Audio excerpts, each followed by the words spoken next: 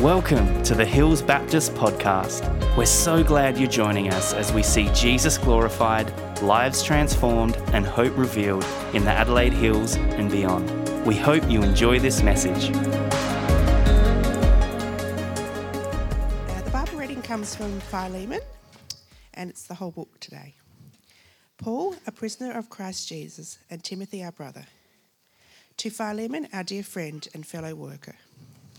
Also to Apphia, our sister, Archippus, our fellow soldier, and to the church that meets in your home. Grace and peace to you from God our Father and the Lord Jesus Christ. I always thank God as I remember you in my prayers, because I hear about your love for all his holy people and your faith in the Lord Jesus. I pray that your partnership with us in the faith may be effective in deepening your understanding of every good thing we share for the sake of Christ. Your love has given me great joy and encouragement because you, brother, have refreshed the hearts of the Lord's people. Therefore, although in Christ I could be bold and order you to do what you ought to do, yet I prefer to appeal to you on the basis of love. It is as none other than Paul, an old man and now also a prisoner of Christ Jesus, that I appeal to you for my son Onesimus, who became my son while I was in chains. Formerly he was useless to you, but now he has become useful both to you and to me. I'm sending him, who is my very heart, back to you. I would have liked to keep him with me so that he could take your place in helping me while I'm in chains for the gospel. But I did not want to do anything without your consent, so that any favour you do would not seem forced, but would be voluntary. Perhaps the reason he was separated from you for a little while was that you might have him back forever. No longer as a slave, but better than a slave, as a dear brother. He is very dear to me, but even dearer to you, both as a fellow man and as a brother in the Lord. So if you consider me a partner, welcome him as you would welcome me. If he has done you any wrong or owes you anything, charge it to me. I, Paul, am writing this in my own hand. I will pay it back, not to mention what you owe me for your very self. I do wish, brother, that I may have some benefit from you in the Lord. Refresh my heart in Christ. Confident of your obedience, I write to you, knowing that you will do even more than I ask. And one more thing. Prepare a guest room for me, because I hope to be restored to you in answer to your prayers. Epaphras, my fellow prisoner in Christ Jesus, sends you greetings, and so do Mark, Aristarchus, Demas, and Luke, my fellow workers. The grace of the Lord Jesus Christ be with you in spirit. Thank you, Annie. Well, welcome everyone. My name's Luke, the young adults pastor here at Hills Baptist Church. No, sorry if you're new, that's not really fair. I got a phone call last night. Luke is unwell, so a great reminder for us, if you feel unwell, please stay home, relax. We've got the live stream. Luke, if you're watching, thank you. He sent me his script last night. We're in a series on one-hit wonders, looking at all the books of the Bible that are one chapter long. In a couple of weeks' time, we're looking at Habakkuk, but we're tackling it in 1 week. So it's not really fits that criteria. But Luke preached this sermon a few weeks ago in the evening. And a few of us were there. And I think, Margie went and spoke to him afterwards and said, when are you coming to preach this in the morning? Because it was a great message and one I think we need to hear. So this is, he sent me a script last night. Consider this a collaboration between Luke and I on Philemon. Speaking of, let me bring it up.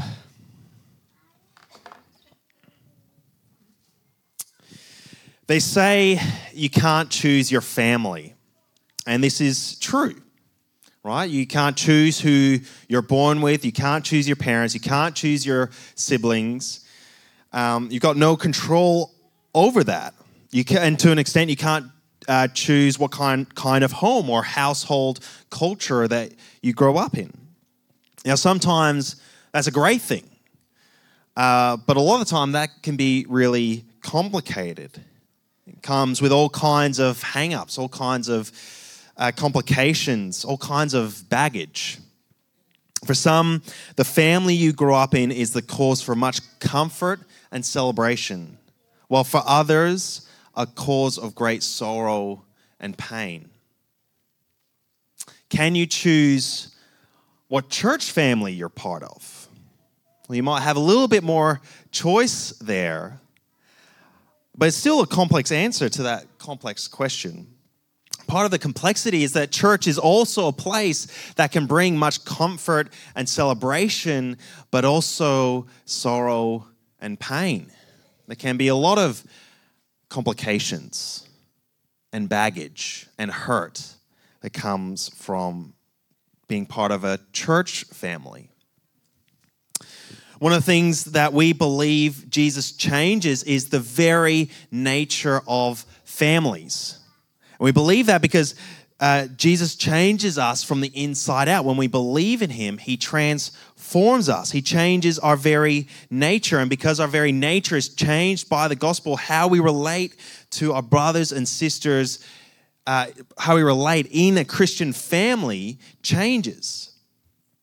And the book of Philemon, which we've just read, invites us to look at the way we act and the way we treat our brothers and sisters, our church family, and challenges us to consider, how does the gospel impact how we relate to each other? How does the gospel impact how we relate to each other? How does the gospel impact our capacity to forgive? Big questions. It's a really short book, which is great for when you're studying it and preaching it. And just to summarize the book quickly, Paul is writing to Philemon, a Christian leader in a house church in Colossae, the book that Colossians was written to. Philemon is someone who Paul celebrates for showing great love and hospitality. Verse 7, for I've derived much joy and comfort from your love, my brother, because of the hearts of the saints that have been refreshed through you. He's a man who shows deep love for God's people, a deep hospitality. And Paul is asking Philemon, can you show that love and hospitality to Onesimus? Paul is writing on behalf of a man named Onesimus, or Onesimus. I think Onesimus is probably the right way to pronounce it, but who was a slave in the house of Philemon. He was a slave that, from what we can tell, reading between the lines, betrayed Philemon, probably stole something from him, and ran away. And a runaway slave brought incredible shame on a household, and it's punishable by death and even by crucifixion in the Roman culture. And so Onesimus finds Paul in prison and he becomes a Christian. He meets the creator of the world, he meets Jesus and becomes a Christian. He's a child in the gospel. And so Paul faces the conundrum of, what do I do with this runaway slave? He's repented, he's forgiven, he's a Christian now, but I've heard of how he's betrayed his family, Philemon, and that household. What do we do? He recognizes that reconciliation is required. So Paul sends Onesimus back to Philemon to seek reconciliation, to make amends for the betrayal and the hurt that he has caused. And he sends a letter to Philemon to encourage Philemon of how he's going to receive Onesimus. Paul appeals to Philemon to consider Onesimus not as a slave, but a brother. And Paul is not telling Philemon, he's not commanding Philemon to liberate Onesimus from slavery, but rather view him in a different status. And Paul develops an argument to convince Philemon that Onesimus and Paul are family, therefore Philemon and Onesimus are family in Jesus. And so the heart of this letter is about family. How do we treat each other as family? And so there's 3 points this morning that we're going to work through. The first is the truth of Christian family. Second is the challenge of Christian family. The third is the hope for Christian family. The truth, the challenge, the hope of Christian family. As we get into it, let me pray, because that is a good thing to do. Heavenly Father, we thank you for your word that speaks powerfully and it cuts to the heart. We're going to cover some big things today around family, around hurt, around forgiveness. Lord, we just open up our hearts to hear from you, Lord, by your Holy Spirit. Convict us, challenge us, transform us to be more like Jesus in how we love and forgive one another. Amen. So the first point, the truth of Christian family. You may have noticed that throughout the letter, Paul keeps using familial language. In verse 1, he refers to Timothy, his brother. In verse 2, Apphia, his sister. Verse 10, Onesimus as a son. Verse 16, Onesimus as a brother. In verse 20, Philemon himself as a brother. Brothers, sisters, sons, fathers. Paul believes wholeheartedly that to be a fellow Christian means to view one another as family. But it's more than that. It's not just viewing other Christians as family. It's not just calling someone your brother or sister, but actually treating them like a brother or sister. They are by their very nature family. Now, where does Paul get this notion? Where does he get this idea? Well, it begins with Jesus. In John chapter 1, verse 12 and 13, John says this about Jesus. Verse 12, yet to all who did receive Jesus, to all who believed in his name, he gave the right to become the children of God. Children born not of natural descent or of human decision or a husband's will, but born of God. Now, we said before, you can't choose your family. But do you know what? God can. And he chooses you. Those who trust in the name of Jesus, who receive the forgiveness offered by Jesus, God chooses you to be his family. He adopts you into his family. To all who did receive him, he gave the right to become the children of God. If you believe rightly about Jesus and if you've received him as your Lord, then you've been given the right to become a child of God. God has adopted you into his family. And if we are all children of God, if we've all been adopted into the family of God, then we all become brothers and sisters. The book of Ephesians kind of describes this as we're brought close to Jesus. If we're all brought close to Jesus, we're all brought close together in Jesus. And this is why Paul uses the familial language. But it's not just Paul, it's throughout Scripture. Both in this letter and others, referring and treating other Christians as brothers and sisters. Because the truth of Christian family is that all who believe in Jesus have been born again into the family of God. So we are family. That's the one-hit wonder reference for you. I've got all my sisters with me. We are family if we believe in Jesus. But that family nature of the Christian church, the Christian people, brings with it challenges.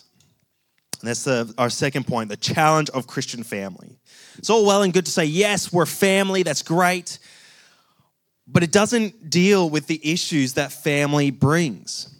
If we look at the story of family across the Bible, and if we look at it throughout history, we know that family can be a place of great joy, but also deep hurt. And right from the beginning, one of the very first things to be corrupted is family. In Genesis 4, we read about the first set of brothers from verse 2. Now Abel kept his flocks and Cain worked the soil. In the course of time, Cain brought some of the fruits of the soil as an offering to the Lord. Abel also brought an offering, fat portions from some of the firstborn of his flock. The Lord looked with favor on Abel and his offering, but on Cain and his offering he did not look on with favor. So Cain became very angry and his face was downcast. And the Lord said to Cain, "Why are you angry? Why is your face downcast? If you do what is right, will you not be accepted? But if you do not do what is right, sin is crouching at your door. It desires to have you, and you must rule over it." Now, did Cain choose to do the right thing, to offer what was right to God? No. In verse 8, now Cain said to his brother Abel, "Let's go out to the field." And while they were in the field, Cain attacked his brother Abel and killed him. This first family unit in the story of the Bible, destroyed by tragedy as one brother murders another brother. Jealousy, a wrong view of God, giving into temptation, all play a role to what leads to this destruction of the family unit. And this is the beginning of a pattern of families hurting one another throughout Scripture, where the sinful nature of people exists, families are under strain, and those places which should offer the most support, care, and love to one another cause untold damage. Families which should be a place of safety become a place of fear. And the pattern goes on, and if we read the Bible or the news or stories of human existence, we see that families across the board are broken. And even in the church, even in Christian community, the family of faith, people get hurt. Power can be abused. Places of safety become sites of trauma. Vulnerable people are taken advantage of. Instead of being protected, they're persecuted. We seem to be unable to treat our own families well, and yet family is the exact body into which Jesus invites us into. He must have a better plan. And this letter, when we dig down into the heart of it, presents an incredible challenge. Paul's letter to Philemon encourages Philemon to welcome Onesimus, someone who's betrayed Philemon, back into his home. Verse 15 Paul says, "Perhaps the reason he was separated from you for a little while was that you might have him back forever, no longer as a slave, but better than a slave, as a dear brother. He is very dear to me, but even dearer to you, both as a fellow man and as a brother in the Lord." Now, whether we agree with Roman culture of slavery or not, the reality of the situation is that Onesimus has caused a grave betrayal in wronging Philemon. And scholars suggest that he stole from Philemon and left and betrayed the household that he was in. And it was a crime punishable by crucifixion. Now, Paul sends Onesimus back to Philemon and a letter, and Philemon is faced with two questions. The first is, do I forgive Onesimus, as Paul is asking me to? And the second is, can I then regard Onesimus as a brother, not just a slave? Philemon is faced with the same questions that every one of us will face at some point in our lives. It's an immense challenge. Forgiving someone who has betrayed you. Forgiving someone who has shamed you. Forgiving someone who has hurt you. How could I forgive that person? How could I consider them a brother or a sister after what they've done to me?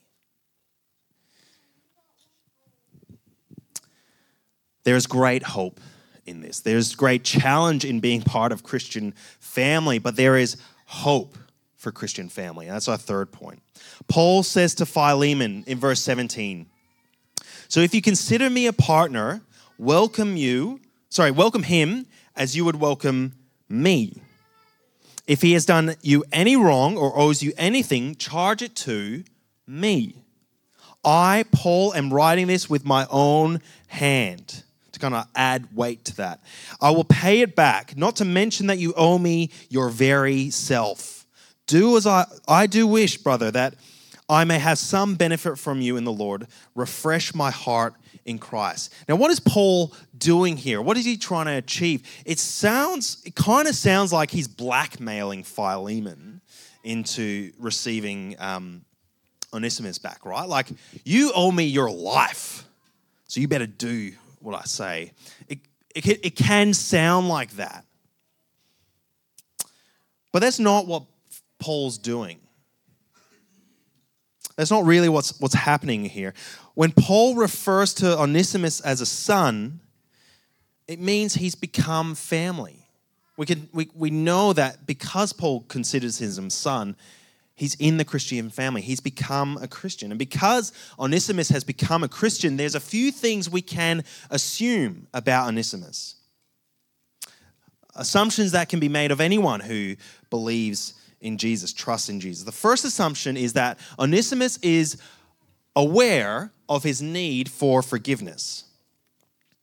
Onesimus knows that he is a sinner in need of forgiveness. He has come to the cross of Jesus, realized that it was his sin that put him there, and he realizes that his soul needs to be put right. There's something deep in him that needs to be restored, forgiven. He knows that he is a sinner in need of forgiveness. The second assumption is that his awareness of his need for forgiveness has led him to repentance. Repentance is the changing of mind, turning away from our own way of doing things, our own decisions, our own what we think is right, and turning our whole selves to Jesus, to live how he commands us and he lives. It's agreeing with Jesus. And so as he understands that he needs forgiveness, he recognizes his need to repent, to turn away from how he was living and what he thought was right and good for himself to what God knows is right and good for him. So that's the second assumption. The third assumption is that he has accepted Jesus as Lord. He recognizes he's a sinner in need of forgiveness. He's repented. And the third assumption, he receives Jesus as Lord. He's entered the family of faith. And he's aware of the hurt he's caused and has a desire for reconciliation and unity with the body. With Jesus as king, he knows he needs to make amends and take responsibility for what he has done, the hurt he's caused. Not just against Philemon, but for all of his sins against God. Because all sin is truly and deeply against God. He has accepted the cross and the resurrection. He's walking in the grace of God, not presuming forgiveness from Philemon, but seeking to right the wrongs of the past. That's what we can assume of Onesimus. He's a sinner. He knows he's a sinner in need of forgiveness. He's repented. He accepts Jesus as Lord, and with Jesus as Lord, he's seeking to make right what he's done.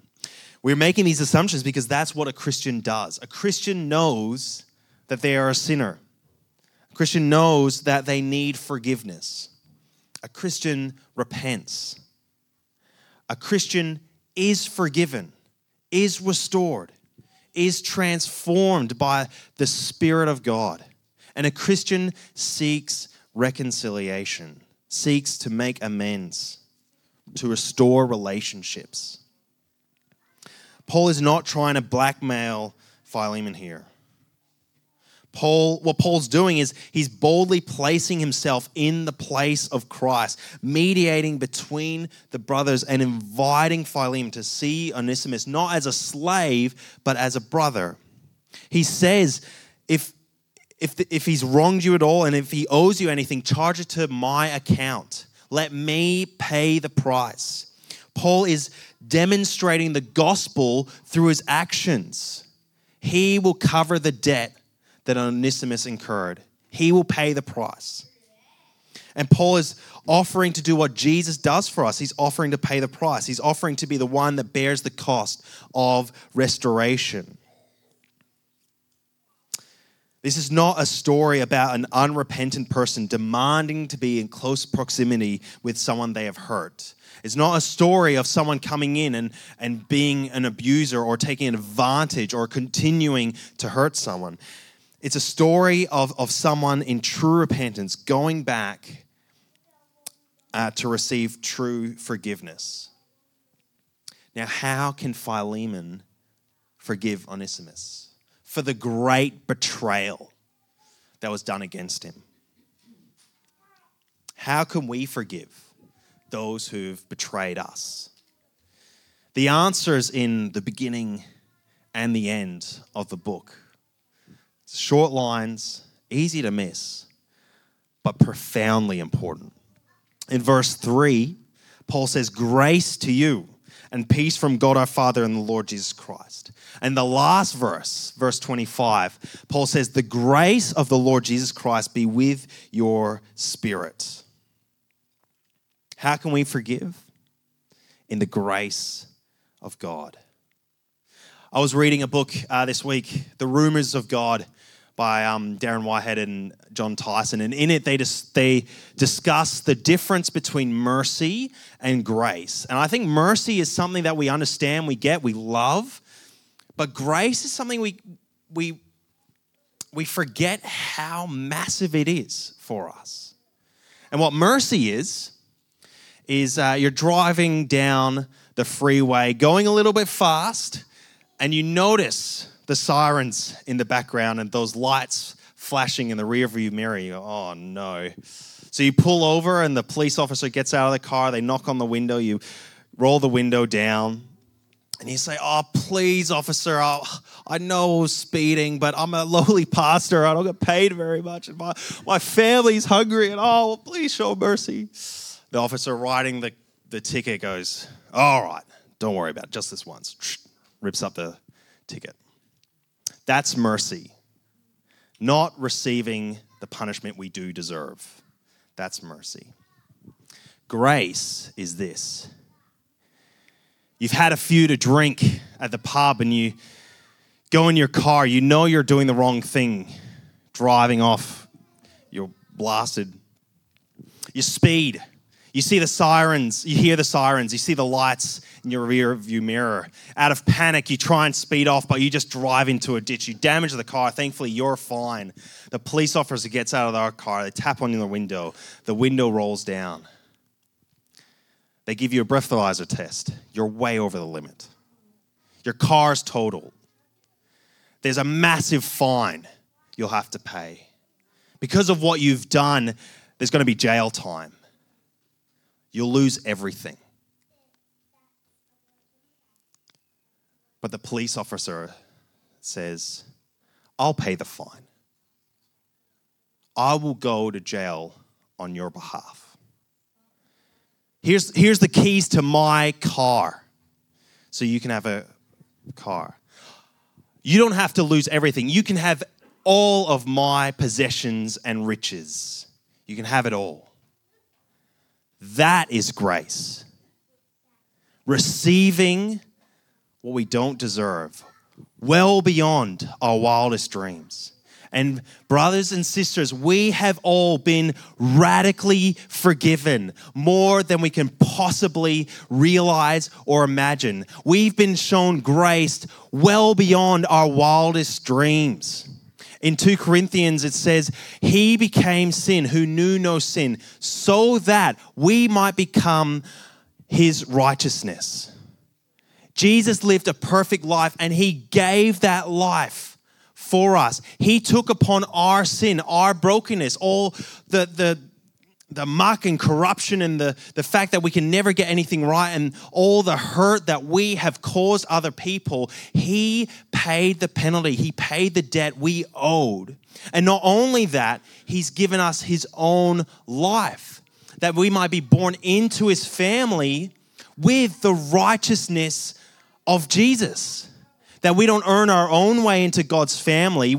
It's not our righteousness that gets us there, the things we do, the things we get right, the things we, tick the right boxes. No, it's Jesus' righteousness. And so when God looks on you, he sees his son.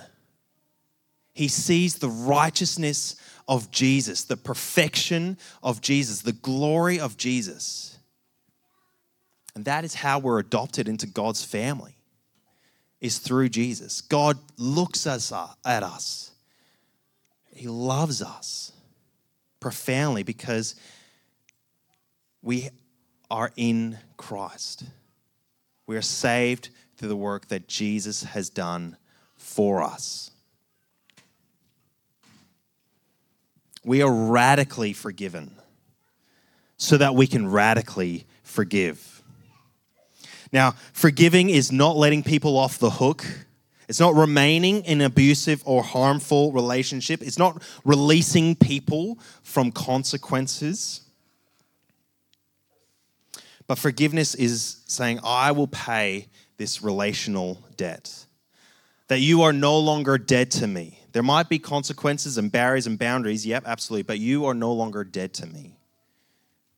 Forgiveness is taking a step towards someone, towards restoring a relationship, not away. And I can forgive because I have been forgiven. I can show grace because I have been shown grace far beyond I could ever imagine. Now, at Hills Baptist Church in Aldgate, we are a family. We're family. We're brothers and sisters. We love each other. But you know what? We are not perfect. We are not perfect. There's people here who have been deeply hurt, people who are no longer here, who've been deeply hurt by others. There are people here who have been hurt by my actions or my lack of action. I've been hurt. Now, if you're new here, you're visiting, so great you're with us. I'm not going to pretend that we have it all together, that everything's shiny and perfect here, because that's just not true. But what is true is that we worship a God who loves us, who's forgiven us, and has made us his children. And we are trying hard to love and to forgive like God loves and forgives us. So on that note, next week we're going to announce some training that we're putting on in September. Peacewise training. We're getting a group in to do some training on the 16th and 23rd of September, Saturdays, all days. We've made it as cost effective as we can, as accessible as possible.